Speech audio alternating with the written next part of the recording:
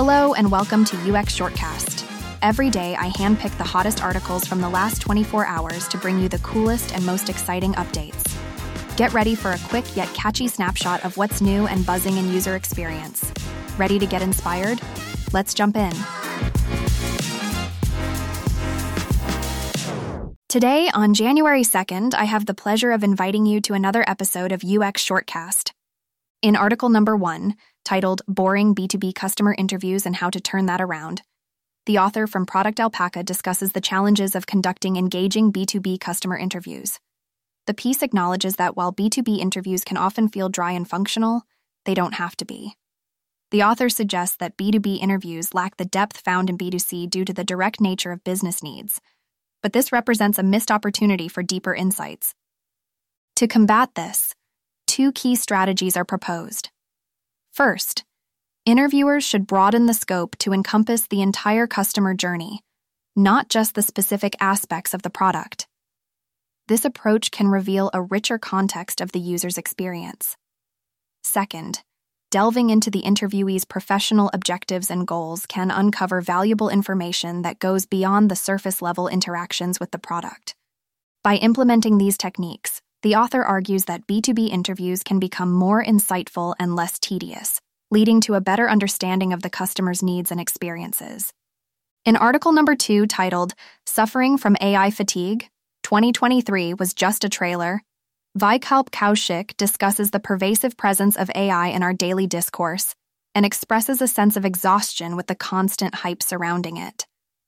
Kaushik clarifies that the weariness isn't with AI technology itself, which has many useful applications, but with the overblown narratives that present AI as a panacea for all problems. The article points out that AI development is challenging, and that tools often fall short of the inflated expectations set by sensationalist claims. It also touches on the ethical considerations and potential downsides of AI, such as privacy issues, job displacement, and algorithmic biases. Kaushik emphasizes the importance of maintaining a human touch in creative fields like design, suggesting that while AI can assist, it shouldn't replace the unique contributions of human creativity. The article concludes by encouraging a balanced perspective on AI, recognizing its value without losing sight of its limitations and the need for human-centered design. In article number 3, titled, If I Started UX Design in 2024, Here's What I'd Do, the author provides a comprehensive guide for aspiring UX designers. The article begins by emphasizing the importance of choosing between a focus on UX or UI design, highlighting the differences between the two. It then outlines essential design principles, including color theory, layout, visual hierarchy, typography, and design systems, suggesting that a solid foundation in these areas is crucial. The author recommends starting with Figma to learn design tools, also mentioning other tools like Framer, FigJam, and Adobe XD. Practical application through designing daily, joining challenges, and generating project ideas.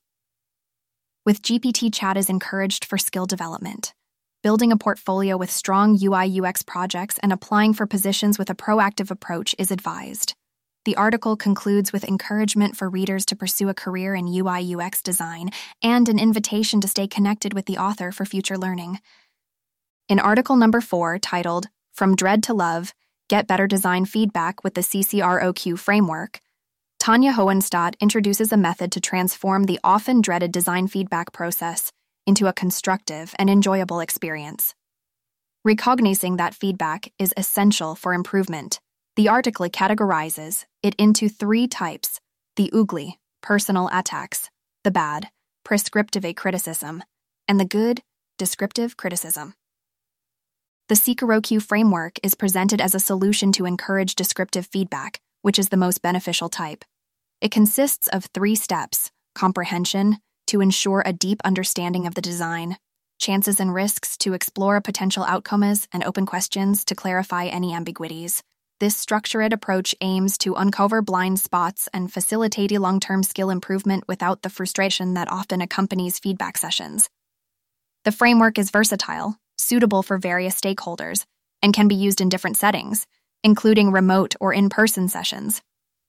In article number 5, Navigating the complex landscape of UX design as a team of one, Neil N. Koyak delves into the unique challenges faced by solo UX designers. While collaboration is often emphasized in UX/UI design, with platforms like Figma promoting teamwork, some designers opt to work independently, honing their skills and relying on their own expertise. These lone designers take on the full spectrum of responsibilities, from crafting user-centric designs to interfacing with stakeholders and ensuring the end product meets consumer needs. The article highlights the importance of organizational skills and the ability to translate user needs into compelling designs. It also touches on the difficulties of finding inspiration and the potential for career growth as a solo UX practitioner. Neil N. Koyak uses his writing to share insights and experiences, aiming to support others in the field. The article, UX Job Interview Guide, Screening Interview, numbered 6, offers a comprehensive overview of the initial phase in the UX interview process. It aims to prepare candidates for the types of questions they might encounter and provide strategies for delivering strong responses. In the screening interview, recruiters assess candidates' relevant work experience, interest in the role, understanding of the design process, and collaborative skills. Candidates should use this time to evaluate the role's fit for their career aspirations. The interview typically lasts 30 minutes and is conducted remotely. Candidates should introduce themselves with a focus on relevant experiences and achievements. They should also demonstrate knowledge about the company's background, including its industry, products, and future plans. Key questions cover topics like motivation for applying, career aspirations, past project experiences, and understanding of UI/UX differences and design challenges. Candidates should structure their responses using frameworks like STAR, Situation, Task, Action, Result, and CARL, Context, Action, Result, Learning. Salary expectations should be addressed with a researched range, and candidates are encouraged to ask clarifying questions about the product, team, and company culture. In summary, the article provides a roadmap for navigating the screening interview, emphasizing the importance of articulating experiences, showcasing company knowledge, and engaging in a two-way dialogue to assess the opportunity's suitability. In article number 7, titled The Deeper Meaning Behind Japan's Unique UX Design Culture, Bass Wallet delves into the sociological roots that differentiate Eastern and Western perspectives, particularly in UX design. The article emphasizes the importance of historical context in understanding user behavior, using Japan as a prime example. It explores the influence of ancient Greek and Chinese civilizations on modern thought and how these have shaped philosophical and aesthetic approaches to design. Japanese UX is characterized by holistic thinking, dense information presentation, and a preference for detailed navigation due to its complex language system and high-context culture. The article also touches on Japan's disaster preparedness and the cultural emphasis on harmony and consensus, which influence UX design practices. It concludes by underscoring the significance of considering social history and international UX design to create more culturally attuned products. In Journeying with a Different Kind of Map in 2024, article number 8, Darren Yeo invites us to rethink journey maps in the design field, drawing inspiration from Harry Beck's revolutionary 1931 tube map. Beck transformed the way maps were designed by prioritizing simplicity and user experience over geographical accuracy, a concept that resonates with modern UX principles. The article suggests that by using modular cards and connectors, we can create epic journey maps and experience blueprints that clearly illustrate the relationship between user actions, epics, and user stories. This approach aims to provide a more organized view of customer goals and how businesses can cater to those experiences. Yeo's piece is a call to embrace cross-participation and interconnected maps to innovate design thinking, much like Beck did with his iconic London Underground map. In article number 9, titled Test Smart, How to Validate Product on a Business-Facing Level, Julia Kopek shares insights on effective testing strategies for agile teams. The article emphasizes the importance of business-facing tests to ensure products meet user expectations and business goals.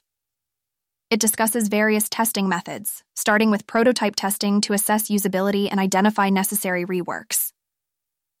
Story or feature acceptance testing is then recommended to ensure that each feature aligns with the user story's acceptance criteria, reducing bugs before production. Kopek also highlights end-to-end testing, which checks the product's flow from start to finish, ensuring system components interact correctly. This is often automated to speed up release cycles. Exploratory testing is presented as a creative, unscripted approach that uncovers unexpected issues by simulating real user behavior. Finally, user testing is described as crucial for gathering direct feedback from end users to refine the product's design and functionality. The article concludes by reminding readers that these techniques are not one-size-fits-all and encourages teams to adapt the methods to their specific needs. Thank you for listening, and I invite you to another dose of knowledge tomorrow.